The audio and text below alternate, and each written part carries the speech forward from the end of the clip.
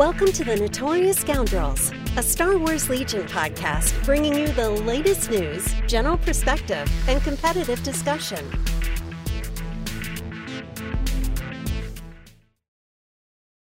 Hello and welcome back to the Notorious Scoundrels podcast. I'm Kyle. I'm here with Mike and Jay. Did you forget who you were? I can't pause for dramatic effect. I'm Kyle. In fairness, he did say he was like, "I'm Kyle." Yeah. I feel like there was not that big of a pause. All right. Maybe it's just me. I think William Shatner Colin would like to have a conversation with you, Jay, about dramatic pauses. I'm sorry, but if we're talking about good acting, William Shatner does not fit the bill.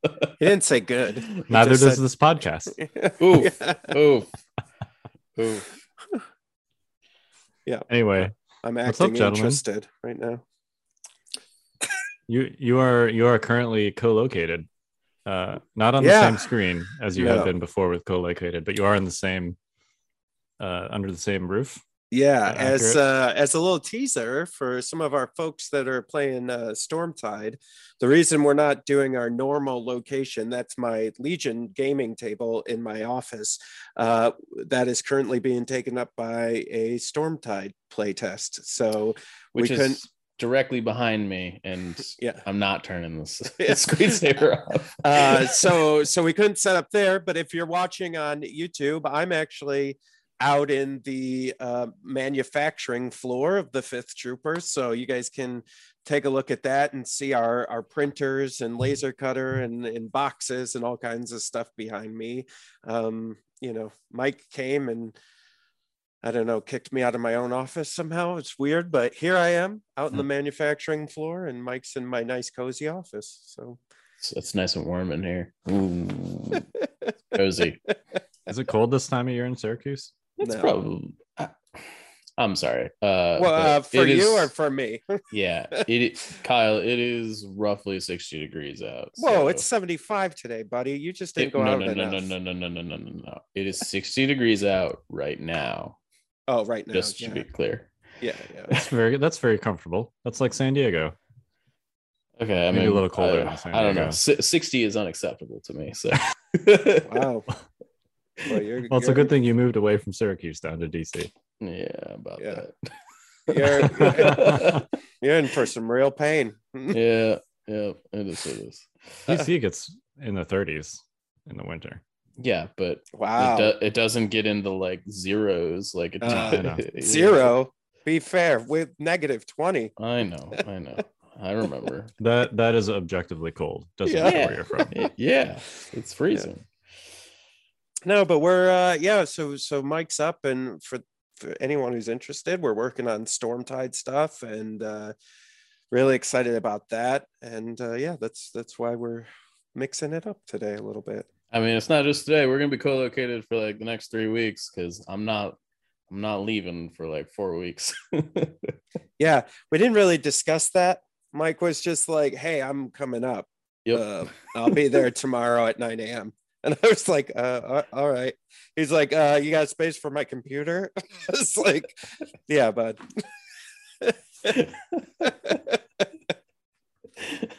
Success. That's how we run the show over here, I guess. It is a little bit, right? Yeah. Meanwhile, Rachel's like, when is he leaving? She's like, how long is he staying? I go, I don't know. 3-4 weeks, maybe forever. It's forever. I told her forever today. I was like, I'm not leaving. I don't know. He wants me to build him an in-law apartment in the backyard. There's some weird stuff going on. Nah, you live too far away from everything. That is, well, I like it. I know you do. Yeah. All right. Well, we have some stuff to talk about today. We have some more kind of drip teasers for the points update /RRG. No actual points update /RRG. That is apparently going to be by sometime before Thanksgiving. Yeah, we'll talk about that whole shtick. Yeah, we'll hit that in just section. A little bit. Yeah, let's do housekeeping first. Housekeeping. All right. Yeah. So housekeeping. Something really cool. This actually the Stormtide community has known about this, but for those of you who maybe aren't interested in Stormtide, we are selling minis now. So we actually have minis. They're available on the fifthtrooper.com website, and they're also available on the Stormtide website. These are minis inspired by and designed for the Stormtide campaign, but can be used for really any game, whether it's Legion or like any space opera RPG you may be playing, or where you want to get minis on the table. We've got right now we have 8 different minis that are available on the fifthtrooper.com, and we're hopefully going to be adding to that over the next few months, and so you can purchase them now, and we'll send them to you in a nice little pack, and it'll be great. So those are available now. Really excited about that. We teamed up with Skullforge, and so Jordan, actually there's this set of 6 that's up now. We call the Scientists, and there's 3 artists that actually worked on those. So Lumberjack Nick had done some art for me for the original artwork in his style. Then I had done some, I guess, like, what would you call them, like portrait version drawings of the same characters, and then I sent all that over to Jordan over at Skullforge, and then he did the sculpts. So actually 3 different artists worked on, which I know I got a big grin on my face because I'm really excited about it. I love like teaming up with other artists and working on stuff, and we've been doing that a lot in Stormtide as well. So I think you guys might really enjoy those. So that's our first piece. Yeah, and just as kind of a minor aside, they're all named characters that are created by us. Like we came up with the characters and all that. They come with their own card so that you can use them in games if you want. And if you're actually playing the Stormtide campaign, they have a bunch of other things in the Stormtide boxes, as well as like tokens that you would normally use for them. So there's a lot of gameplay elements in it too, for those that are interested. If you just think the models are cool, and grab them. If you're not into Stormtide, that's fine. Totally not required if you are playing Stormtide. So yeah So that was pretty cool. As always, if you like the podcast or the blog or any of our content that we create, think about supporting us on Patreon. We actually have another podcast, Fifth Trooper After Dark, that we do on Patreon. And, again, I know we talk about this every week, but again, that's something where we all get on, and whether it's through live Q&As or the weekly podcast, we kind of do a little bit deeper dive into stuff that we just don't have, generally on this podcast or on the Fifth Trooper podcast, we're trying to do as big of an overview within an hour that we can to kind of catch, everything that happened in that week and everything that's going on. But on the After Dark podcast on our Patreon, Mike and I sometimes literally just talk about one list and just do a deep dive into why we're building that list and how we would make it better, et cetera, et cetera. So any dollar amount that you want to throw our way on the Patreon would be great. And it helps us, keep the podcast running, keep the blog running. Our blog writers have been doing a magnificent job, and, Techno's been on a couple times. He writes for us, and so just keeping those guys all paid and happy and writing. And that's what Patreon does. So, what else we got, Mike? The back to Stormtide box 3. So this is the end of our first quarter of Stormtide this month, and box 3 is going to be shipping out later this week, early next week, hopefully, and we'll be getting that out to everybody, and that'll kind of end the first quarter, and then the continuation starts next month, where stuff gets real interesting. Basically in quarter 1, what we're doing is we're taking you from the rules you know and love and the worlds you know and love, and bringing you into our universe. And then box 4, which comes out in November, which is quarter 2, that really is going to like suck you into our universe. And we've got some really, really neat stuff going on. Again, multiple artists are working on these boxes. Mike's been creating some pretty crazy interactions. I was doing some of the art today, and I was just like, Mike, this is gonna be crazy. He goes, you haven't seen anything yet. Wait till you see this box. And I was like, oh my God. So I'm really excited for you guys to see what we've got up our sleeves. So if you haven't had a chance to get in on Stormtide, there's a catch-up mechanic, so you can pay for the first couple boxes and then start your monthly subscription, or you can just do the monthly subscription and we'll start you at box 1 and you'll just be a couple boxes behind, but that's okay too. We'll have some more options in the future. We're still trying to work that out. For those of you that maybe don't really like the monthly subscription model, there'll be some other avenues for you soon. We're just talking those through. And then last but not least on housekeeping, Fifth Trooper Podcast is back. Evan and I are back. We've done one episode 1 has been out. We've recorded episode 2, and that's going to be going out on Tuesday this week. So by the time this airs, we've already aired the Fifth Trooper Podcast. But if you haven't had a chance to come listen to us, it's just a very much casual beer and pretzels take on or beer and pizza, whatever you guys like to eat and drink, very much a casual take on the game, and we're hoping to go a lot into like hobby, and for instance this week we talk about kit bashing and what that is and how you can do it for Star Wars Legion and stuff. So very excited. That's it for housekeeping. We did it, everybody. We could just end the podcast now, Kyle. All right, we are the notorious scoundrels. No, I'm just kidding. All right, let's hit the news, because we have a lot of news this week. Welcome to In the News. So the first big news item, I think, is simply that the RG/points update, which previously they had said would be incoming by the end of October, is now incoming by Thanksgiving. Hold up. I want to be really clear here. They said something to the effect of they're pretty sure that we'll get it before the end of Thanksgiving. Okay, yeah. There were no promises, and I want to be real clear about that, because I don't want to perpetuate and I don't think falsehoods. that even in the beginning, when they like around mini extravaganza, didn't they weren't they like maybe in the next couple months. Like I don't think, maybe in the chat or something they've said something different, but they I think specifically said by the end of October originally. Yeah. Listen, it's hard. I don't know. They did say on the stream, I think it was Schick or Pagani essentially said, it is done. It has been submitted to like LFL or whatever, and they're waiting. They're just like waiting, right? So I don't know. I mean, like, clearly they didn't deliver on their first promise. We'll see. We'll see how the rest of it goes. It's been pretty clear that Invader League has been pushed back in order to try and accommodate the schedule. Yeah.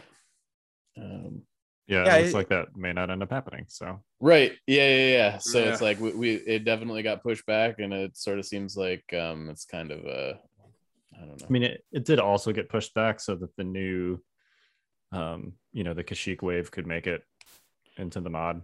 Sure. Which it does look like we will get. So props to the mod team on that. At least there's somebody that can deliver. It wasn't me this time, guys. I didn't do it.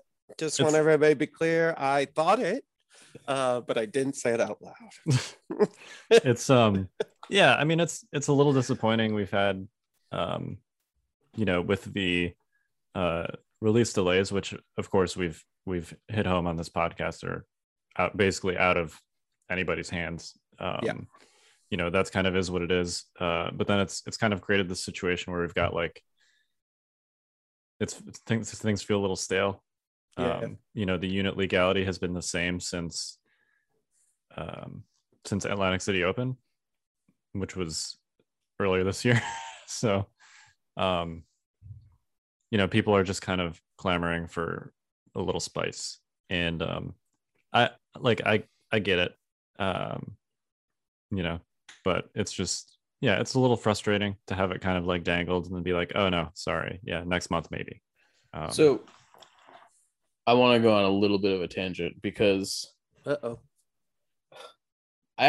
this makes me generally, so AMG aside, everything going on aside, I am a little bit fearful is not the right word, but just concerned with the fact that, like,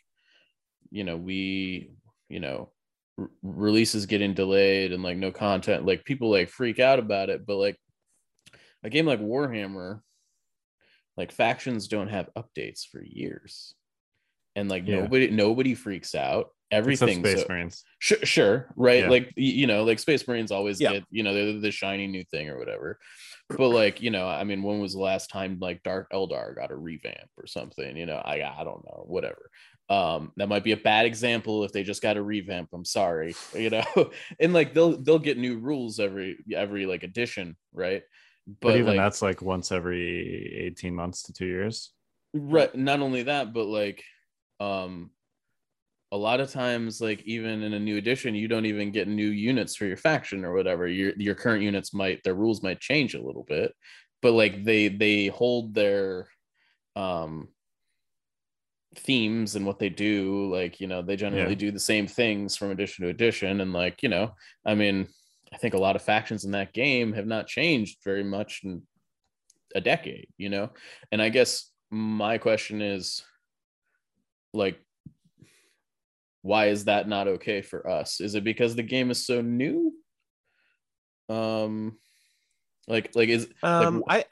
think I played fantasy, right? I think from when I started playing fantasy, that was just the reality. And so now I wonder, because Luke and Alex were so good about making updates and like it within a reasonable amount of time, and we were seeing erratas and all this stuff, that maybe the expectation is more of a living document. I also too wonder if that's a holdover from when everything was print, right? So with old Warhammer, like you had to wait for the codex to come out in the new book, right? And you had to buy the book before. With a digital document, it's more of a living document. I think everybody goes, well, it's just a PDF, just like make the change, man. Like, why are we waiting?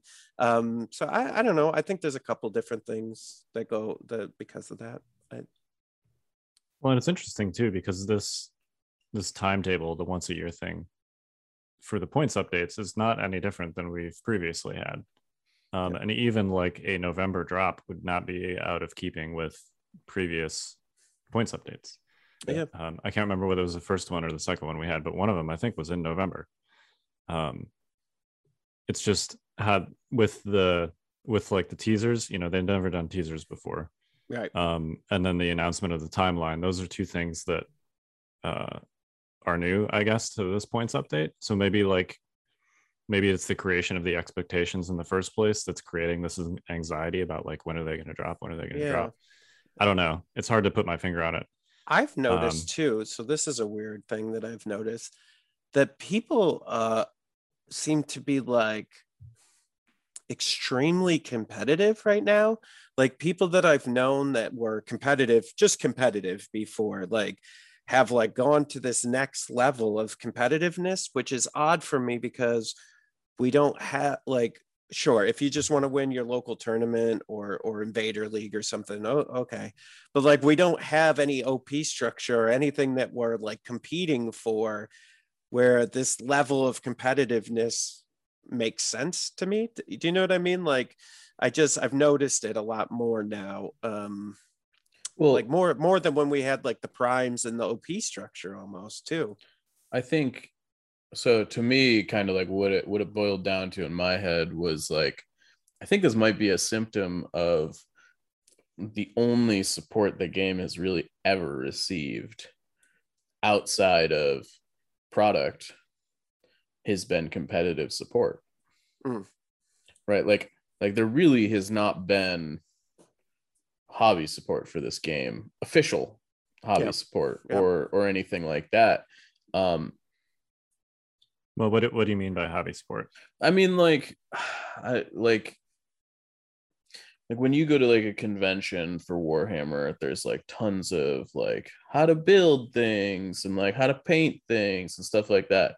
I feel like we may not have contests. Yeah, there's stuff like that. There's like the Golden Demon, and like and stuff like that. And I feel like maybe part of this anxiety over everything that is happening is kind of bred out of the fact that really the only thing we have to look to is the competitive side of things. And I'm not saying that's AMG's fault. In fact, I actually think they've been done at least an okay job of like promoting the hobby aspect of things from like their painting streams and stuff like that. And I don't get me wrong, I kind of it's not for me, but I do think that if the hobby side of the game was a little bit more prominent, I think the less of these issues would be less crucial and critical to the health and welfare of the game, right? Because people are like, oh, yeah, this thing's broken. It's been broken for a while. It's still broken. And like the focus is on that rather than on this is a hobby and we're here to have fun, right? Whenever, people focus on different things, like people focus on what they appreciate. And I do agree. It'd be interesting to, one thing that GW does that I think is really cool is they do like a monthly, besides Golden Demon, which is their big official painting competition. They do like a monthly painting competition with whatever it is that they're trying to promote that month. So it'll be like, take a photo of your best painted monster and submit it on our community page. And then at the end of the month, they'll pick somebody and that person will get like recognition on their community page. And they'll also do, official articles on their community page showcasing people's armies and stuff. So stuff like that. Like I definitely appreciate the fact that AMG has focused on the hobby with the painting streams and stuff like that. But yeah, it's, I was along those lines. Let me ask you guys this. Do you think, because on some of their streams, they've been doing alternative paint schemes for the miniatures, right? So my question that came up for me was, I always thought that was a no-no because of the, the Lucasfilm stuff. But if that's okay, do you think that opens a pathway for us for like kit bashing and stuff and like having that open? Because their rules have been that at least half the mini has to be the original mini, or there's some rule around that, right? I think just that it has to be based like the core structure of the mini has to still be an actual like licensed mini. Yeah, I think it's got to be clear that it's an AMG or FFG product. Right. So licensed mini, right? You just said that word.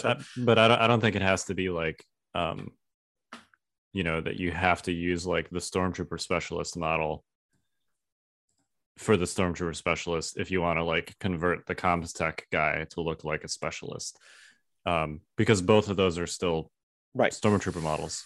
Yeah. I don't know. I'm just wondering like what else that opens us up to. Like if they're allowed, if they could do alternate paint schemes and stuff that's not in canon, then there's stuff that they're going to allow in the OP structure and in gaming. I mean, now that you mention that, I'm a little bit surprised they're allowed to get away with that based on like how stringent everything else has been. I've always wondered, is it stringent or is it them being stringent? It might be. I don't know. I don't know the answer to that question. I do think that like the creative license to like paint your minis however you want is like a little bit different than changing the product.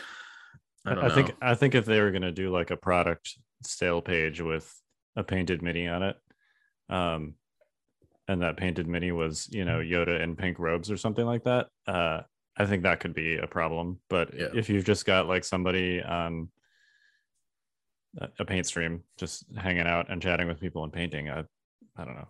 I mean, I'm just wondering. Yeah, I'm not. Like what else? What does that open us up for? And this came up actually on our Q&A that we did on our Patreon. Timbo brought on the Wookiees and was showing us their sprues and stuff, and they had all these extra parts like swords and like guns and holsters and stuff like that. And I was like, wow, well, what else? What could we build with that and like make these, like, I don't know, maybe I have a stormtrooper unit that's got like swords on their backs and stuff. I think that is actually 100% okay, because it's still 100% Yeah. It's actually, it's not even like 50% like FFG or AMG, right? It's still like everything on that model is their product, right? So I would imagine that would be fine. And that was a shameless plug for kit bashing on the Fifth Trooper if you haven't listened yet. And also for the Q&A. Yeah, that's Patreon, right. Yeah. For Patreon. Yeah, I worked both those in. Yeah, Timbo he is Canadian. So they have all the new hotness. And Timbo showed off some of it. I find that interesting. I mean, I don't want to get too much into the shipping issue.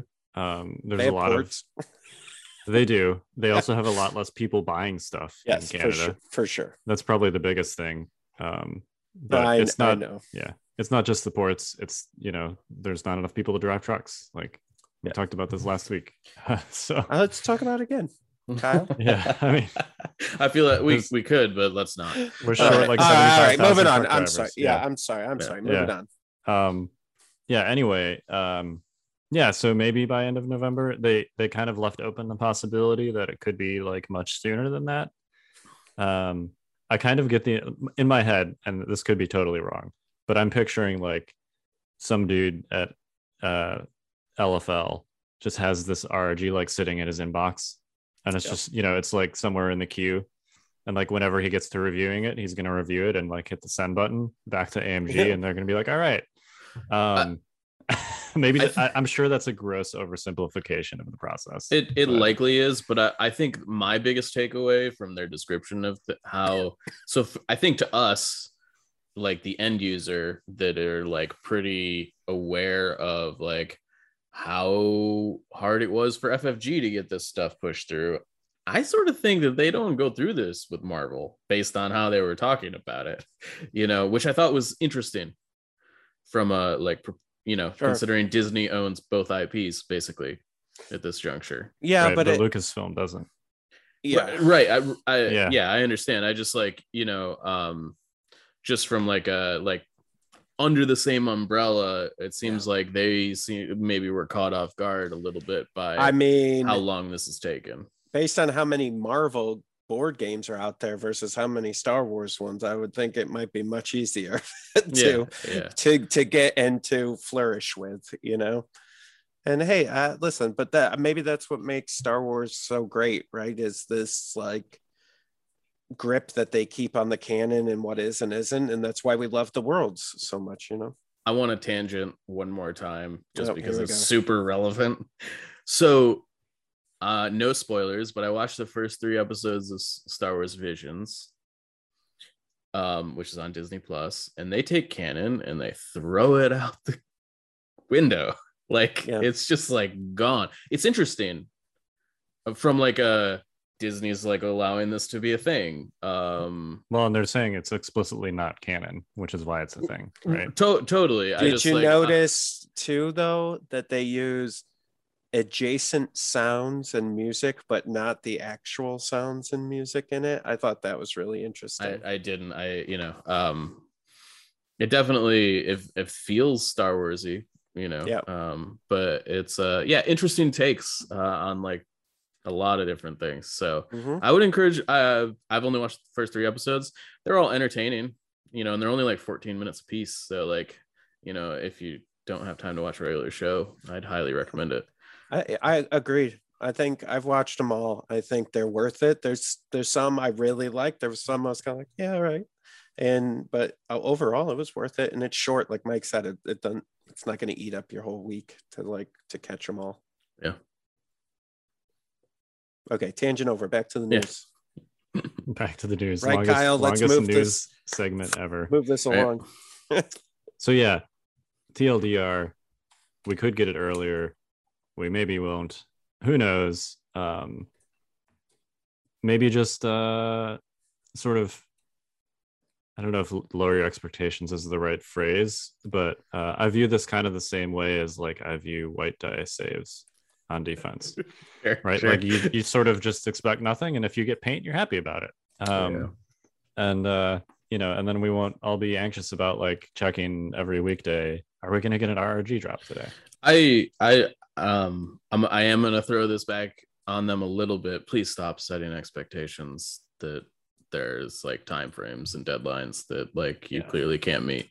Just don't tell us anything. Just don't tell us anything. We would be much happier with you if you just like pulled this out of what seems like thin air and we're like, here's a gift.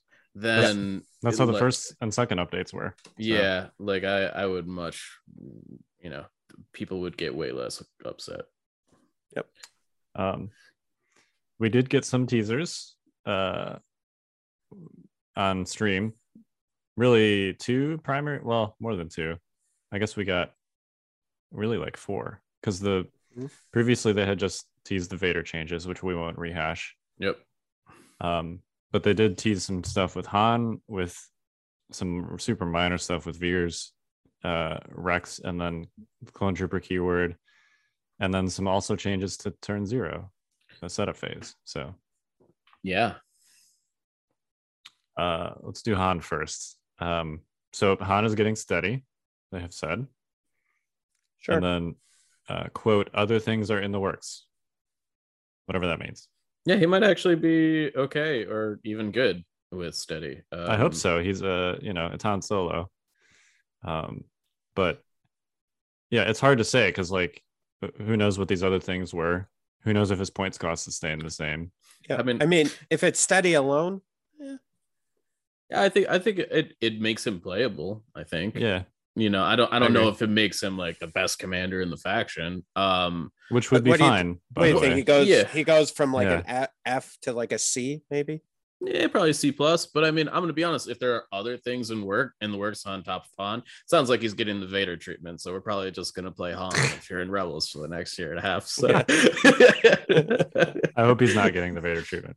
I hope. I mean, like in fairness, it's pretty hard. I think it would be pretty difficult to do that on like a 6 health white save unit, without dramatically changing his defensive profile, which hopefully seems unlikely to me based on a variety of things.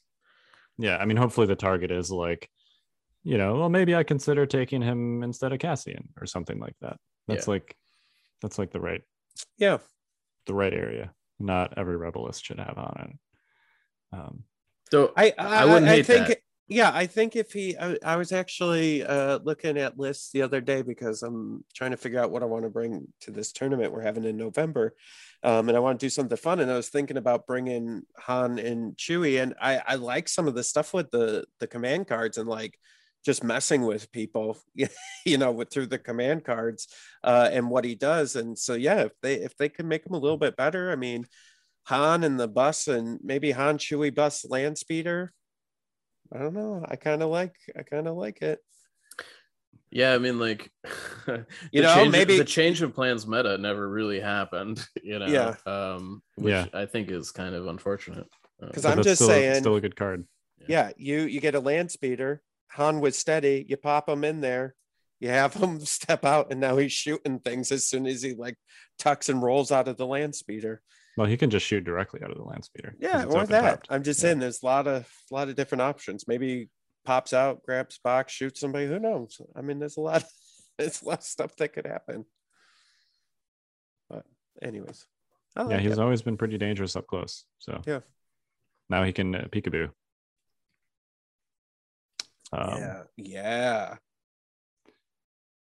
Veers down in points, no changes to command cards. Did not specify if there was anything else happening with him. He's gonna have to go down significantly, I feel like, if there's no changes to his command cards. I hope so. Make him like 50 points. He can't be that cheap. That'd be too cheap. Yeah. Mike, shut up, Mike. AMG. I knew he's your boy. 50 Jay. points. If you make him 50 points, I will show you the new meta. The new meta will be everyone ever has to like take Veer's Vader. Yeah. Like that's the meta. I mean I could see him at like 65 or 70 maybe. I'd take that. I would take that all day long. Yeah, I'd say 70, 65 area. Sounds about right. Yeah. I mean like he's like a Imperial officer with electric binoculars that like has a couple command cards that are like fine-ish. Well, and a significantly better offensive profile. Yeah, totally. I just like, I don't know. Max firepower is not like that much of an upgrade over ambush when you have to give the order to Veers. No, it's not. You know, I don't know. It's still good for picking off like exposed strike teams and stuff like that. 100%. I it's more of a side grade than an upgrade, I think, most of the time. Dude, I would take it. 20 points, then I can get 2 more astromechs in my list. Like, I'll take that all day long. Yeah. He's 80 right now, isn't he? Ish, I think. Yeah, so that would be 10 points off to make him 70. Oh, yeah, that's right. Oh, I thought he said 60. Oh no, 60 would be too low. Oh, Yeah. okay. Speaking of points, Rex up 10 points. Yeah. I have feelings about this. Make it 20. My feelings are that we don't know if this is necessary or not. I don't think it is anymore. Well, but we still don't have. Okay, so this is related. We might as well talk about. Yeah, I think the next thing is directly related to this. Yeah. So the clone keyword can only spend 1 shared token per attack or defense. That's what they're changing it to. Yeah. Oh. And that means you cannot spend a shared aim and a shared surge on the same attack. So, like you're only pulling 1 token ever, which in regards to Rex actually lowers his stock quite a bit. Like the double aim move with Rex is less good. Now you just have to spend those aims on 2 separate units instead of the same one. Totally. Which is still good. Yeah. You know, I think, but I think maybe on the whole, this does take a lot of the teeth. It takes some of the teeth out of the like Rex only lists, you know? Yeah, it's such a weird thing, right? These changes aside, don't get me wrong, Rexstar is very good. But we're seeing a number of units that are coming out that are very much counter that, right? Yeah. And so the meta has started to shift anyways. So now you're going to hinder them even more. Hang on, a number of units. We're talking primarily about really just 3 things, right? Burst of speed, the bus, and Wookiees. Yeah, I would throw even like maybe the Fluttercraft and stuff in there too. That's a good counter, you know? I think you could probably toss Magna Guard in that kit and caboodle. Yeah, I think we're gonna see. I don't think that matters a ton. Okay. I mean, I don't know. The thing is that like once you're in melee with clones, if you have multiple units in melee with multiple squads of clones, things get dicey very quickly. But I guess what I was saying was whatever the number of units is, right? Like we were already seeing a shift where at least people had answers. Not in all, you know, with Burst of Speed, with Empire, there's your answers, you know, for all the other factions had some answers. And so this seems like maybe we could have waited and seen how the meta like shook out before we made such a significant. I think both the changes seem like a lot. This is a significant nerf to the lying in wait strategy that clones get to play. They can't do that anymore, really. I mean, they can, but it's not a drain the table of aim tokens effect anymore. Yeah, it's not I roll 10 dice, you roll 10 saves kind of situation. Which I think is fine. I do think that those nerfs ARC troopers, you know, I mean, like not being able to like spend 4 aims on your ARC troopers to like ensure you get the crit or whatever is, you know, kind of a deal. I don't know. I'm not sure how I feel about this overall, but I do think that like Rex going up in points is not really where I want my clones to be at the moment. Yeah. It's hard to look at these in isolation because it's like, is this all we're getting? Right. Or not? You know, if there's a bunch of points changes that, you know, makes Republic units like go up in cost because they had been doing so well, like I fear for the faction. I also, to some extent, like I think it should not be understated that the clone changes actually make the Jedi characters a lot better, because you are not like, you can share tokens through Sarasu Mastery or Exemplar or Yoda's 3-pip in addition to the shared tokens you normally, the one shared token you get per instance or whatever. So you can still kind of, it gives you a reason to take Jedi, which I think are good, that augment the faction's abilities. I like that about this change. Yeah, I agree. It's sort of a relative value increase to lists that are not based 100% on clones. Yeah, which I think is a good thing. Yeah, 100%. Yeah. I do think that barring, if it's tough to talk about without knowing what the changes are, but like if there were no other changes, phase 2s just went up more in stock because they get their own surge tokens. Because they get their own surge tokens. And I think a lot of people saw this change and were like, oh, phase 2s are dead because you only can share one token per thing. And it's actually the reverse, I think, because having your own token so you don't have to share is going to be more critical. And you can still give it away if you don't need it. Right? Yeah, that's interesting. Yeah, and if you are running phase 1s, you're going to want to use direct and or 5s and or aggressive tactics to make sure they're getting their own surges. Yeah. Because I think aside from the wind up ridiculous end of turn 8 aim with a Z6 shot, the other thing that this primarily affects is, as you mentioned, spending surges at the same time as spending aims or dodges. Yep. The times when you're not doing a wind up shot and you're going to need more than 2 aims, I don't think that's going to come up that often. Same with multiple dodges on defense. But the surge thing, definitely, I think that's going to be felt. So yeah, I agree. You're still going to want to take phase 2, so you have your own surges to spend. Totally. Yeah. I think that this complicates the sharing mechanic to some extent on whether you should spend tokens at certain times and stuff. Before it was kind of unload. You get to unload at the end of the turn, so that just some of the you can make a bad decision and be okay. Now you have to be a bit more precise in when you spend certain things, I think. Yeah, I think previously you could be basically just my army has X number of aims. Yep. My ball has X number of aims, and that's my universal stack of aims that I can just spend on whichever unit I want. And now the location and the timing of those aims is going to be much more relevant. Yeah. Which I think is, again, overall more healthy. We'll see how it plays out balance-wise, I suppose. Yeah. It's certainly a play experience improvement, whether it's a balance and overall improvement is I have not been on the receiving end of what I've been doing to people for very much. And I apologize to the people I did it to, sort of.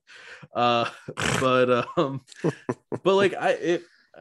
it's not fun to take your 80-point unit and just pick it up from full health to 0. The amount of times I've just removed a B2 unit from full to dead in an activation is many. Well, and yeah. I think it helps too, because sometimes in my experience, even playing a double heavy list, which I mostly play competitively, you could just keep re-rolling for those crits, and then they just be coming through, and you're like, yo, what is going on? How is this even possible? And so I think that definitely kind of starts evening it out. And also on the defensive side too, right? Before, if I had an ATST that shot a clone trooper unit in cover, I'd be like, yeah, there's no, I'll maybe get 1 if I'm lucky, even if I get all 9 shots on my ATST or whatever. And now it seems much more reasonable of a task, to be able to maybe kill something. I will say this is a pretty dramatic, this is going to change dramatically how Republic players have to deal with armor. Yeah, you have to bring actual anti-armor weapons instead of just being I got arcs, I'm fine. Right, yeah. You're because you can't re-roll 4 times with your arcs to make sure you get the crit, right? So which is, I think, another problem altogether. The RPS is really good, but it was only really good because you could supplement it with the arcs, and the arcs no longer really do that job, at least reliably. And there's not a lot of other good impact options in clones. Which I listen, maybe for a clones player, it may be a little bit of a feels bad, but for the rest of us, it's a feels good, because now I feel like I spent 400 plus points on these two heavy units that before, like, a couple of ARC troopers could just be like, yep, dead. And, now it's like, okay, like, at least I got to try to, to take out my ATST or my tank or something. I definitely respect that. This is going to be an unpopular opinion. I think vehicles, the way that they exist in the game, are actually really bad for it. I agree. From a, like, don't get me wrong, they're really cool. Yeah. And I think they should be. I think the rules for how they work, and how they die, and how they can block things, are tremendously not good for the rule set. There's a lot of ways to create situations that are uninteractive with vehicles. Yeah. Which I think previously has not really been highlighted that much until the existence of the AA5.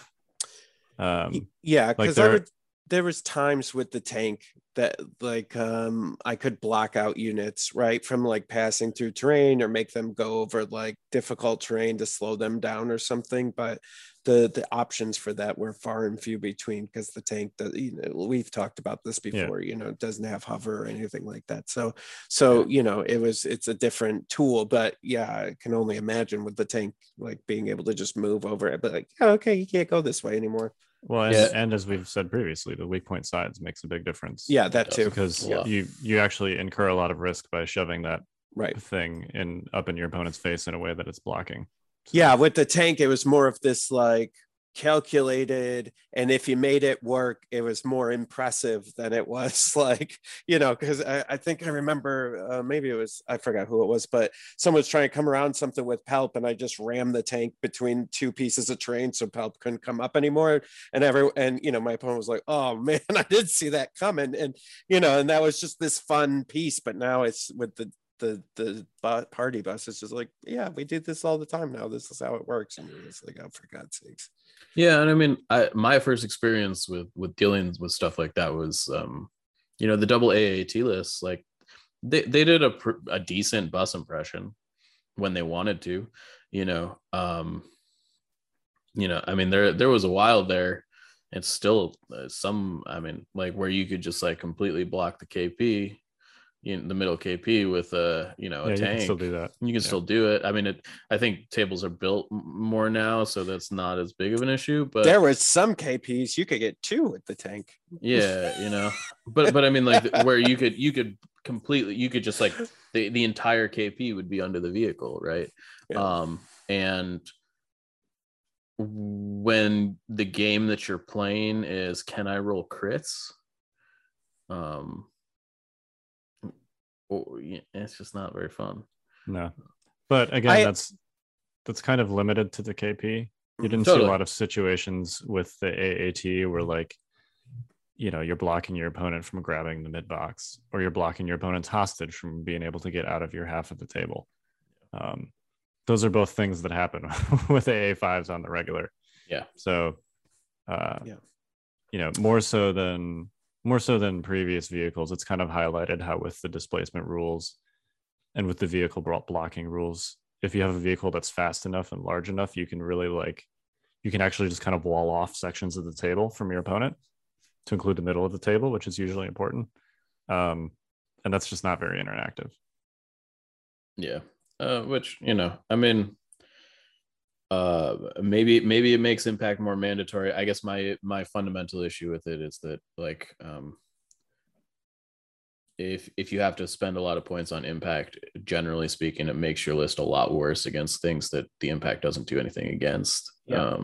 Yep. I agree 100%. Like I've talked about in the past, like all comers lists. Like if you have to load up with impact, you don't really have that all comers thing anymore. You're just focused. Well, and one thing I like about like how like 40K deals with it, and I'm not saying they do it better, just to be clear, but I like that when I take like a plasma gun in my Space Marine squad, like it's there to deal with vehicles, but like it's also very like it does a thing that is effective against things that aren't vehicles. I don't feel terrible because I took a plasma gun, right? Or a melta gun or whatever. And so yeah. I don't know. That was a good talk. I liked it. Yeah, good talk. We're not done yet with teasers. We got one more. Oh, and that is the red picks table side, not blue player. Okay, so no more bids, huh?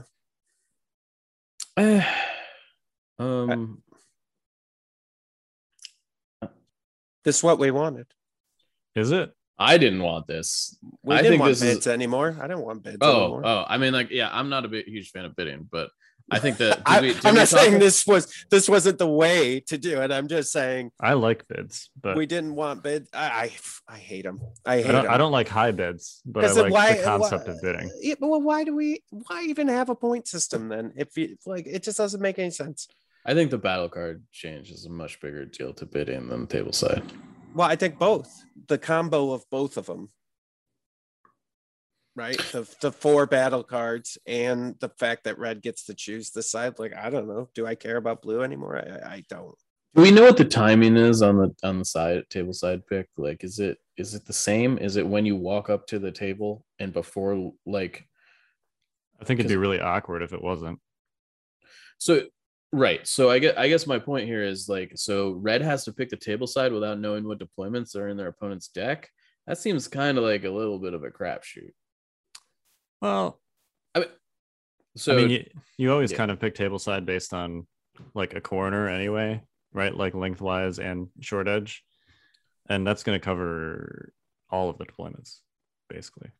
I mean, it doesn't cover disarray. It doesn't cover danger close. It doesn't. Well, I mean, doesn't cover hemmed in. Like, yeah. It covers hemmed in that you're still picking like a long edge. Right, hemmed in is still a long edge to long edge deployment. Sure. At the end of the day. Disarray is the same regardless of which side you're on. The blue and red zones are the exact same spots regardless of which way it's flipped. And then danger close at the end of the day is still like it's like this, right? But you're still going directionally functionally from short edge to short edge. I don't understand. Yeah, I don't know. I'm not connecting that, Kyle. Sorry. What's that? Because you said pick a corner. Yeah. Can you explain it a little bit more? Oh, so when I pick a table side, I look at both the long edge to long edge and then the short edge to short edge, but it's always, if it's long edge to long edge, it's the side that's closest to you. And if it's short edge to short edge, it's the right side. That's the side that's directly to the right of that long edge, right? So you're essentially picking a corner. Gotcha. Because all of the deployments in some fashion, except for disarray, which is the same regardless of which side you pick, are going to go in some way along that axis. They're either going to go right to left, or they're going to go from you towards your opponent on the long edge to long edge, or they're going to go diagonally between those two axes. So okay, I gotcha. You're kind of like, it's like as if you were to draw like a diagonal line from the left corner that's closest to you to the right side corner that's farthest from you, and cut the table in half. That's kind of like the half of the table that you're picking, if that makes sense, regardless of what the deployment is. Yeah, I get what you're saying. I think that's kind of a gross oversimplification of like how I go through it when I walk up to a table. Like, wow, really? Because that's more complicated than what I go through when I go to a table. I just like like when I'm blue player and I walk up to a table, I know what deployments are in my deck, and I can look at the terrain and know that like exactly how the terrain pieces are going to affect my deployment choices, right? Like, whereas if I'm red player and I walk up to the table and we're not using my deployment deck, do I know what the 8 possible deployments are? Yes. Is it feasible to like contingently plan well for all 8 deployments? I don't think that's true. And I think, I don't know. It's a little bit awkward. I get what you're saying. Yeah, I don't like it from like I don't. You're making a less informed decision than you would be if you were picking as blue. But I think you're thinking about it as the consequence to red player. But I think too, there's the consequence to blue player that as red, you're ideally taking the better side of the board. So you're maybe making them question their own choices in their deck. And then they're like, oh crap, I got to play with this. Like, you know what I mean? Maybe. Well, the situation that I don't like here is that this feels like it's supposed to be like a consolation prize or a bonus for like getting red player or whatever, right? It's like, this is a thing red player gets to do. And it should like make being red player feel good. But I think it's actually going to have the opposite effect in that there's going to be times when you pick the wrong table side and you don't figure it out until their deployments get flipped. And that's going to feel way worse, knowing that like you had incomplete information to work with and you kind of had to flip a coin.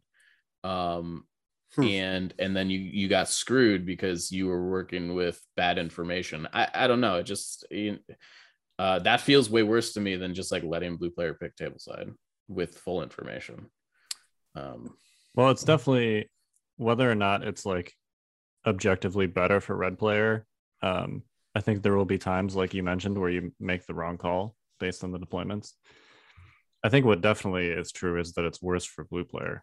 It definitely. But I mean, I guess what I'm saying is that it's putting it in red players' hands to just like 50% of the time, if you're flipping a coin, it's the same for blue player. Well, okay. So here's where I'm gonna argue with you, Mike. I think you're saying this with the assumption that all the tables you're going to be on are going to be equal and are going to be put together well. And I'm looking at it more from out of all the events I've been to, not all the tables are well balanced. And so there's definitely, like what Kyle was saying, if I look at this long edge and this short edge and I can go, oh yeah, this is way better. Like I'll just take this side. And even if blue gets to pick the deck, I have good line of sight. I have good blocking. I have good cover. Like my point is that you're like, okay, this table side is good. And then you flip the deployments and you don't actually get to use what you base your decision on, is my point. And I think that feels terrible. I mean, there's a couple factors there. One, you can sort of guess your opponent's deployments based on their list. Yeah, assuming that like you're good enough at the game to like, right. I mean, there's a lot of ifs there. But I think those go hand in hand. Because if I'm not good enough at the game to know to kind of guess what my opponent's going to have, then I don't know that it matters. There's a very large difference between knowing the things that you brought, which is like a very basic thing to be able to like, I know my list, I know what my units do, I know what my battle deck does. It is very different than I know what my opponent's list does, I know what my opponent's battle deck does. I know like there's a very large skill gap there between those two things. That's fair. I guess for me, I generally, most of the lists that I build for competitive hardly ever have a big enough bid to be blue player lately. So I've always been red. And so I'm just like, I don't know, this sounds good. Now I get to pick the side of the table. So I'm fine with this. You know what I mean? Like from someone who's always been red for the most part. I mean, it's objectively a nerf to blue player, which makes it a relative buff to red player, even if your decision ends up being a poor one based on bad information. Sure. Yeah, I think that's I think that it is a nerf to blue player most of the time. I think it just feels worse. Which I think is good. It undoubtedly is. I don't like this change. I don't like it from a like makes sense. The thing I don't like about the change is that I think it makes this gives a decision to red player that they don't have full information on, and I think that is far more difficult for newer players. This is a hard decision for people that don't play this game a ton. I think that's fair. I think though the four battle cards helps, because you can't get locked in as easily into something. So there's the 4 more battle cards is a great change. I think so too. Yeah, I'm saying both though, right? Like I wonder, I'm just wondering, Mike, right? We don't know for sure until we see this out and people play it, but like, I wonder if it's not going to be as hard line as maybe you think it's going to be because of the battle cards as well. Even though blue is picking all those cards, they know all the cards that they have. The chance of me getting locked into something really bad is slightly less, I think, because of the battle card system as well. My issue is more that I think that the red player is going to get screwed, and they're not going to realize they got screwed by a choice that they made. Most like my issue with the system is that the people that get screwed by picking the wrong table side as red player probably are never going to know that, and they're not going to know that it's a thing that they have to fix in their play. Frankly, all right, but I would have guessed that if they were blue player with the old rules, if they don't know what side of the table to pick, then they're getting screwed either way. So, but the thing is, they have the information to make an informed decision. What's that thing from the Matrix? Ignorance is bliss. Yeah, I guess. Yeah. Maybe I will say people are pretty bad at picking table sides, even as blue player. They totally are. But at least they have full information. Yeah, and so I have a completely separate problem with this from that has nothing to do with the timing. I would have the same problem with it even if you picked the table side after the cards were flipped, and I think it would even be worse. And it's simply that like it kind of seems like an unnecessary nerf to blue player. I agree with that. I feel like the 4-card flip was enough. And what I'm afraid of is a situation where you basically don't care whether you're red or blue player. That's exactly where I'm at. Yeah, I don't mind that a ton. Well, here's why. Let me elaborate a little bit. Yeah, please. I like clearly a situation where being blue player is so advantageous that you create like a 60-40 or like a 70-30 situation to win just by being blue. That's bad, right? Mm-hmm. But I do think that it should be like 55-45 or 53-47 or whatever in favor of blue player, because the concept of bidding essentially allows players to set the market value for blue player and what that is. And when a player bids, they're consciously making a decision to not take additional upgrades or additional units or whatever in order to secure a specific advantage. And whatever that advantage is valued at, that's for the players to decide. But they're making a conscious decision to try and secure a setup phase advantage in exchange for giving up a upgrade or multiple upgrades or something like that. If you get to a situation where you're basically just like, well, we might as well just roll off to see who's red or blue player, then that's essentially like 40k, and you're just going to have everyone trying to get as close to 800 points as possible. I think that's fine. I think we should take the bid system and throw it out the window, but we all know that. Yeah, I love that aspect of list building specifically, that you can like allocate a percentage of your points to the setup phase. I think that's an additional strategy nuance that Legion has that other games are missing, and I like that. And I think it would take away from the game a lot if you basically might as well just flip a coin for who's red and who's blue. So does it change your attitude though? Because right now it's table side, and then blue still gets the cards, right? Their battle deck. It is up to 4 cards, but they did announce that they had some more stuff coming out as far as battlefields go. So whenever those end up coming, right? I think the more cards come out, you're going to go back to that again, even with this system. Did they say they're doing more setup phase cards? They said, so I thought they had said it was something similar to like vital assets or something, that they had a couple things coming out. So If I'm remembering that I don't. correctly. I mean, I don't they remember that had like either. a couple like event packs or something, but I don't think they're going to be competitive legal. I mean, we'll see. Oh, I don't know. Okay, I so, took it as that. My bad. So I will give you that. I think that you should be able to pay to have setup costs, but I think that that's already baked into the game. And I think that if we baked what you're talking about into the game properly, I would be fine with that. I have an issue with bidding specifically. If you could pay 2 points to like put bombing run in the battle deck or something, I think that would be fine. And right now you have setup costs that you pay for in keywords like scout and infiltrate and like cad bane's like bane tokens, right? Like you pay for him and you get that as like a perk, right? Darkness Descends, Padme's like or divulge card, right? Those are all like things that you're intrinsically paying for in order to get an advantage in the setup phase. And if we wanted to give everybody the same battle deck and say, hey, you can upgrade your battle deck, and like for 5 points you can sub out, breakthrough for, or that bad example, but intercept the transmissions for bombing run or something, fine, I'm okay with that. What I have a problem with is you scoping your opponent for 1 point and getting what is roughly an equivalent of like a 40-point advantage when you like spiked battle deck. Well, and that's why I'm saying that there is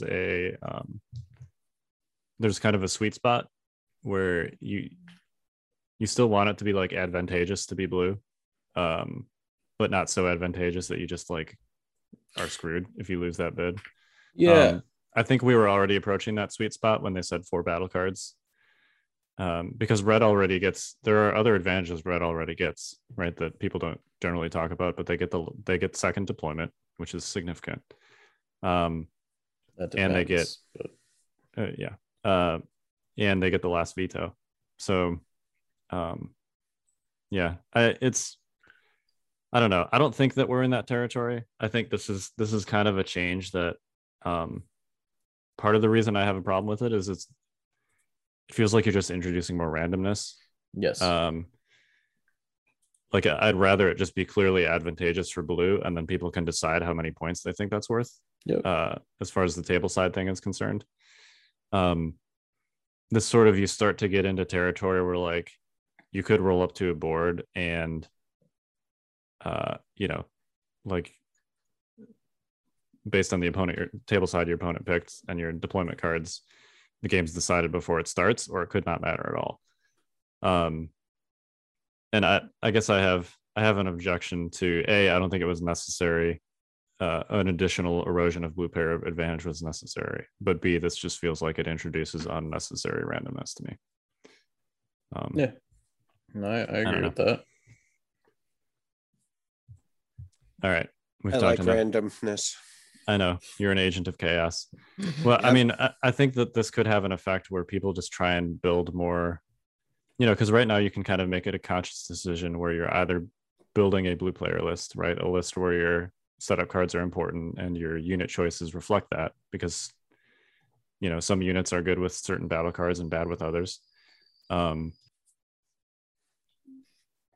Or you could build a no bid list, essentially a red player list where you don't care what the battle cards are, and your list is, the perfect example of this is like the Cowboy Tyrone Wookiee skew, where you just have as many Wookiees as you can fit with recon intel, and you're just like, I don't care what the objective is, I'm just going to table my opponent.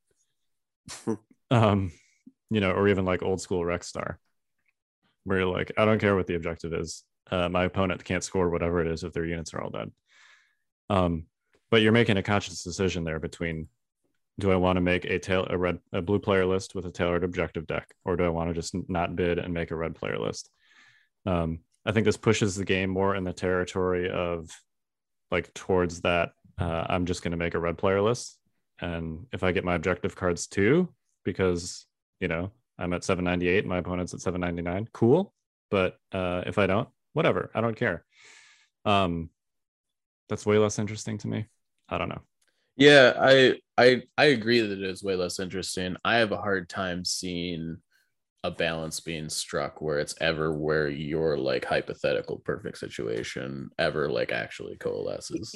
Yeah, for sure. Because I think today we're on the opposite end of that, right? Where I think, and it's always felt like that. Like every time we come around, there's a very specific set of circumstances that you could get blue player and have the right units that you basically could auto win potentially, no matter what the other person has, and that doesn't seem right either. Let me ask you this. Yeah. If we were in a situation where players that wanted to run those blue player lists were bidding like 6 to 10 points, would that be okay? So yeah, I think the answer to that question is yes. I don't think in a situation where you actively want to bid 10 points and you want it that badly, because that's like the difference between having force push and not having force push. Like for you to want it that badly, you also would pay 30 points for it. That is my fundamental issue with the system, is that if you're willing to go 10, 12, 15 points deep, if you have to, you're also willing to go 30 points deep. I don't think that's true though, because there have been times in the game when that's where the bids have sat, is like 6 to 10 points. I don't really think that the bids have ever sat. I think every time they escalate, and then the next tournament we see it go up by like 5 points, and then the next tournament it keeps going up. There have been times when they're lower. I'm sure there have been, but like, I don't know. Like over the course of the last year, we have just seen bids incrementally escalate, and nothing has like really fundamentally changed about the battle deck you can take. Go ahead. I think that has a lot more to do with two specific problems that have nothing to do with the inherent structural blue player advantages, and that is R2D2 and bombing run. But the game hasn't actually changed. No, people have just decided to value it more, and as their opponents start to bid more against them, they're like, well, this is worth 40 points to me. Well, and as someone that wishes I had more bid after my last tournament, which was Lone Star Open, I can confidently say 100% that entire reason that I had more bid is R2D2. And that's fair. I guess like the idea that, so the thing is that if bidding is important, something like R2D2 has to exist, I think, fundamentally, right? Like if you want bidding to be tangible, in that I want this to matter and structurally affect my win percentage on the game, it's got to be worth 30 points. If it's not worth 30 points, like that's the, like I don't know. I think it's an inherent flaw in the system, in that like if we want blue player to be valuable, it needs to be worth something like 30 points. But that's a problem. I don't know if I agree with that, but anyway, we've beaten this horse far too much. I like it. Good talk. Yeah, good talk. TLDR, I hate this change. We can agree on that. Okay. I like it. I love the 4 battle card flip change. I hate this one. Yeah, I think yeah. Well, anyways, yeah. 4 battle card flip is a good step in the right direction for sure. Yeah. All right. Should we talk about Invader real quick? Yeah, I guess. Actually, there's 2 things we can talk about. We can talk about Invader. Also, we didn't hit this in the news segment, and we should have. If you're going to SoCal Open, the cutoff date for RG points changes to be legal for the tournament has been set on the 21st of October. The event starts on the 22nd. So, perfect. If you're traveling on the 21st, I'm sorry. I'm not, luckily, because I'm not doing the skirmish event on the 22nd. But I think that's crazy. Like, what happened to 12 days? Why was that so bad? Why are we against that? I don't know. I mean, yeah, go ahead. It's just really awkward because, like, besides the fact that, this, who knows what's in this thing, but it could be like functionally a re-release of 50% of the units in the game, right? I don't think it'll be that drastic, but who knows, right? And like, when you're going to a tournament, like, you want to have some idea of what you're doing before you leave, right? Based on what they're doing to Vader and Han, though, like, I don't think that's out of the question. Yeah, I guess my point is, so there's two considerations here. The first is simply that, like, it seems kind of unlikely that they would drop like exactly on the 21st. But if they do, you have people that are getting on planes on the 21st. They could like put their army in their bag, get on a plane. That army could be legal and good, or in their eyes good, right? Everyone that brings something to a tournament thinks their army's good. Yep. And by the time they get to the convention, that army that they've brought with them on the plane could be illegal because the cost of the units in it have gone up. Yeah. Or like, inversely, the cost has gone down and you've got like a 40 to 50 point gap right now, and blue player doesn't matter anymore. So what are you? Whoa. So what are you doing? Whoa. Bleep that out. I'm gonna Yeah. have to. All right. right, yeah, exactly, no, Jay. I mean, but I have a similar sorry. feeling. This feels like, I don't know, sort of negligent to me. I mean, it's a clear, like, I guess if you live in San Diego, you don't care as much because you're just driving from your house or whatever. But like, but if you live on the East Coast, I bet you care. Anybody but that also, does like, any amount of planning and prep kind of gets screwed here. right. It's not just planning and prep and practice. It's also like painting. Yeah. I mean, I run 3 different factions. I don't have every model that I own for all 3 of those factions painted. But if they do some wild buff to some unit that I don't have painted, like, I'm not gonna have time to slap 3 colors on that thing if I want to use it, much less practice with it. Right. Yeah, look, I get that things have been kind of stale. Yeah. I get that people are like, though? Like, people keep saying that. And this was what I was trying to talk about. I don't earlier. think they have either. Like why are we demanding change? Like, there are things that could be better, but like, I don't know, other games go through like years of the same meta. Well, and have we even had the same meta? Like, with the same unit legality, you look at, so we've had the same unit legality really since the last Invader season. That season was won by a Rex Star. Whoa. That's not buses true. legal? Buses were not legal. Oh, you're right. I'm sorry. Buses were not legal. All right. And what's the lats? Whatever. Yeah. Who cares? All right. So I'm sorry. My bad. You're right. Buses were not legal. So the first tournament that buses were legal for, and whatever, was Atlantic City Open. Yep. And then that unit roster has stayed the same through present day. Atlantic City Open was won by Malby. It's only been a couple months. Right. It's really only been a couple months. But even within that time period, that tournament was won by Malby 2. Second place was double AAT.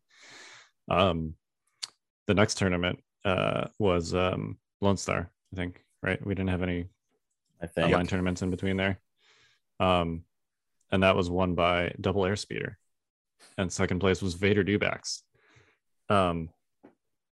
Has it really only been 2 tournaments with the same? I mean, we had the London roster? GT that we talked about a week or 2 ago. Yeah, but that had Yoda in it. It did. Yeah, it I mean, it at least had burst speed. But I mean, it seemed like it didn't change the meta that much, right? I don't know. I just like, and I feel like if we were to keep the same meta going into SoCal, like, I couldn't tell you what I think is going to win. Yeah. Okay. Yeah, exactly. That's my point. Like, I think I've heard this the last week and a half, multiple people like, this game's stale. And it's like, what are you talking about? Like, we just got new units. Do you like what you just said, Kyle? Like, if we did a 100-man, 120 person, not man, but person tournament tomorrow, could you tell me what was going to win? No. I think we could tell you it was probable to be in the top 8. Yeah. But I think, it's kind of. But then you could see a Jin bus list win out of nowhere for no reason. There's still a lot of innovation going on as far as like what people are doing, like the Vader Dewback list that is, I think, is enough to talk about that. And it took a little wind and, made some waves. But like, I don't know, I think that there's still a lot of room for that sort of thing. I don't know. I think that this is we're like always looking ahead instead of looking at like what we have. There's always the focus on the next release or that next thing, and we've always got to know it's coming. And I don't know. Games Workshop doesn't do that. Yeah, I don't know. This is going to be controversial. I almost wish they would not stop, but I wish the AMG would have just like been like, hey, we're not, you got 1 year. We're going to get all our stuff in order in a year. Whatever's out is out, and that's what's out. And that's what we're going to play, so that we could have at least built a meta, because the metas in this game, it varies by month, right? Whatever units are out, that's generally where the meta ends up going. And so, or we find something new, right, to counter that, or the meta is always changing. So it's a weird term for me to like talk meta, because is there ever truly a meta? Because something always seems to be changing. There are 2 times I can think of when we've had what could be sort of referred to as like a solved meta. The first was when standby sharing was legal and arcs were out. Are you sure? Yeah, it felt pretty salty. Yeah, and the second and even this is arguable, is during the Tauntaun meta. Mm-hmm. But the reason I say arguable is because there were 2 significant tournaments won during that time period by Palpatine. Yep. Now, Palpatine is explicitly a Tauntaun counter, but clearly good enough to beat other lists too. So I don't know. Those are the 2 times I can think of. Yeah. But notably, one of those times is not now. So I don't know. Yeah. Anyway, seems kind of unlikely based on what they said that we'll get anything before that. The fact that they announced that date as the 21st is making me anxious. It's making me want to like paint all of the things that I own in the next 10 days. That's not necessarily a horrible thing. No, but that's not a bad thing, because it gives me motivation to do that. But it's not just painting, because like, let's say you're one of those people, it's too late. You've already packed. So unless you're going to pack your entire faction, what are you going to do? Yeah. And I'm one of the lucky ones that I'm not leaving till Friday. Right. That said, I'm taking my kids with me, not all the way to San Diego. But I got to pack for them too. So if I could pack my Legion stuff before Thursday, that'd be ideal. But I think it's like we just talked about like what could happen to your list. Like, we're not even taking into account what's going to happen to other people's lists for you to be prepared for. Right. Yeah, exactly. I mean, like in a world where, that happens. I mean, this is like less of the organizers don't have as much control over it, but there's a world where like you get off the plane and you don't know that points changes or whatever like actually happened. And you get there and your opponent's like, yeah, so my Vader does this now. Right. Yeah. Like, right. Exactly. Right? And you're or you turn in your list and the TO is like, this is 820 points. Right. Yeah. You're going to need to remove a unit. It's like, Yeah. I we ran an event from someone who's run an event before. Just like the likelihood of that even happening, like, is making me nervous as an event organizer. Yeah. Like, I'm like, why would you take that on? Like, just like, no, everything's frozen 12 days before. So now I have almost 2 weeks to like be set, have my judges be ready. Everybody's set. Nothing's going to change. We're good. Yeah. Imagine the judges being like, I mean, what if there's a bunch of like rules clarifications and changes and stuff in that thing that the judges have to read up on in 24 hours? What if there's something we don't know, right? You don't know what you don't know. What if there's something that significantly would impact how you set up tables? Not that that would happen, right? But I mean, maybe. Yeah. Who knows? There's Speaking a lot of, question marks. Yeah. I hope that the red player thing does not impact how people set up tables. Because I could see like, you know, right now, generally speaking, TOs try and make balanced tables. Yep. And inevitably they fail. And this is Yep. as someone who's designed a lot of maps. If you try and make a balanced map, you will fail. One of the sides is going to be better. My worry is that TOs are like, oh, they want to give red player the specific advantage. Let's make one side of this table better. Yeah. Because if you do that, not only is it going to be better, it's going to be a lot better. I could see that happening. I know that's my other big fear with this red player Yeah. table change thing. Oh, maybe you just shouldn't bid, Kyle. Yeah. Kyle, just stop bidding. Problem I mean, solved. if that happens, then I. All right, let's go home, boys. We got them. I mean, I'm playing Republic for Invader Elims, so maybe I just won't bid. Are we getting into that now? Yeah, I mean that's our last topic on the thing here, right? Yeah, let's do it. Yeah, I couldn't decide what I wanted to do, so I flipped a coin for it, 2 coins technically, to get to Republic. So yeah, I'm playing Republic for Elims. Congratulations, everybody. Kyle has navigated to the best faction yet again. Yeah, Mr. The flipper himself. Guns for hire, freaking mercenaries. You guys are. I've only ever played 2 factions, just to be clear. There was an equal chance of getting Empire as there was Republic in that flip. I put all 4 factions on the table.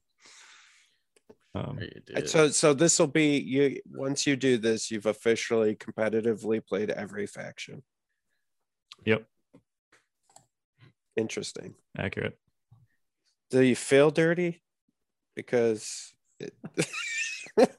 I mean, I might if I end up playing Rexstar. Yeah. But then again, I haven't done it yet. So like maybe it's like, you know, I don't know. I don't think Rexstar is going to make anybody feel dirty these days. No, well, that's the other thing is it's not like playing standby sharing Rexstar. Or even like pre-bus Rexstar. I think you should just try to get as many of those vehicles in your list as possible and just see what happens. the GAR vehicles. Yeah. Well, that's why this is a little more interesting, and I'm not sad about it. And why I was okay putting Republic on the table is it seems like the Kashyyyk wave is going to be legal. So like, you know, I could do a list with ISPs. I could do a list with Yoda. I could do a list with Wookiees. Yeah. Could do a list with Wookiees and Rex. Wookiee Star. Wookiee Rex Star. I don't know. It seems like actually there's a lot of options. So there's more. Yeah. I think the existing options that are bad, I think, are still bad. I think you should play a lat and drop Wookiees off with the lat. No, I think that's what you should do.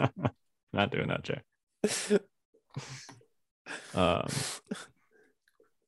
Yeah, so I don't know, could be fun. We'll see. Yeah. It'll be I guess I can check that box, Jay. The achievement unlocked, played every faction. You and I have very different definitions of fun, but yeah. Sounds like it's going to be fun for you. Well, and I'll be going in cold with this one, just like I did with Empire in season 3. So yeah, that worked out real bad for you. Yeah, that was a rough season. Yeah. The only season I won, for those that are not familiar. Well, that's good. Yeah. Congrats. I'm excited. I'm excited for a reason to play Republic, which I have not done yet in a tournament capacity. Yeah. So clearly have played like random games with them, but not in a tournament. So he's getting in the Lamborghini, everybody. We'll see if it's still a Lamborghini in 2 weeks. It's definitely less of a Lamborghini than it used to be. Hopefully I'm not getting in a moped because I'm locked into it. So They're like, we nerfed standby all the points, and so your phase 2s are now 130 points a unit, and you can only have 6 activations, and you can only share 1 token. So that sounds like exactly what it was supposed to be. And Republic Wookiees for some reason are 10 more points than Rebel Wookiees. Yeah. Well, no, because they were in their prime back then. Yeah, right. Yeah. Anyway, I'll be waffling on that, but less so because I at least have narrowed down to faction. So perfect. Yeah, I was not trying to be a diva. It was literally like, I cannot decide what to play. I need to narrow this focus down somehow. So we flipped a coin. Yep. The thing that I don't get is he's okay with flipping a coin for what faction he plays, but he's not okay with flipping a coin for blue or red player. Like, what's up with that? Interesting. Very different, Mike. Completely different.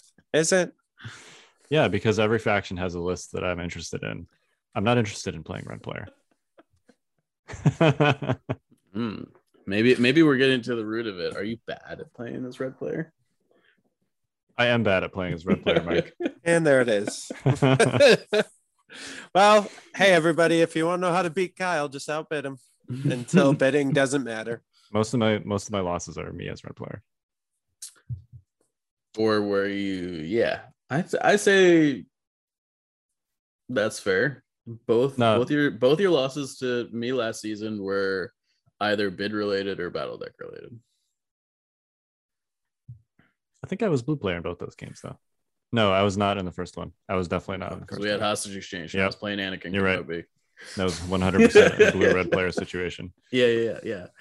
And I think the second loss was definitely like you were blue on sabotage, but it didn't really matter. I picked the wrong objective in that one. Yeah. You know, you did not utilize the blue player advantage. Correct. But so why did you even have it? Exactly. I was red player for the Atlantic City final. So there you go. There's one important win as red player, I guess. How important? What was on the line, Kyle? It was a revenge game against Luke Cook, Jay. Almost exactly 2 years after the World Championships. That was an important game for me, for my personal He's pride. past his prime. Oof. Dude, I do have a lot more gray hair than I did when I started playing Legion. Don't worry, I'm setting that up with him. We're all gonna be at a tournament in November, so I'm sure that's gonna come back to bite me. Are we in November? No, I mean me and Luke. We've got one okay. November 6th up here in New York. Okay, that should be fun. Yeah, I'm looking forward to it. Yeah, it's literally like right after I'm gonna leave. Yeah. That's why we timed it. Yeah, I'm sure. Mm-hmm. They're like they all want to have a chance at winning, so let's wait until Mike leaves. Hey Jay, when's Mike leaving? Yeah, let's do the tournament that weekend. Yeah, that's how it went. Yep. Well, you guys got any final thoughts?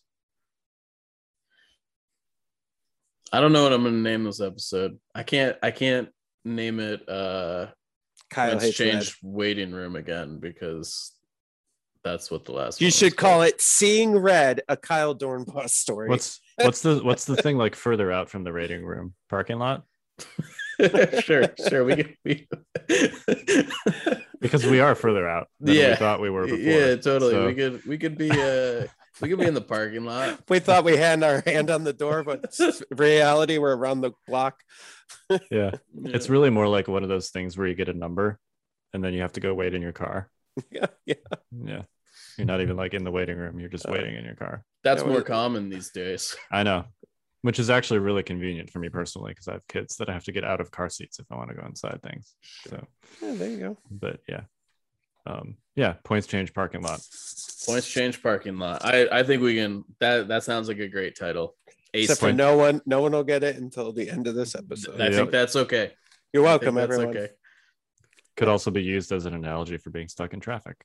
Parking lot. Yeah. All right. Well, we're the Notorious Scoundrels. I'm Kyle. I'm Mike. I'm Jay. Stay fresh, cheese bags.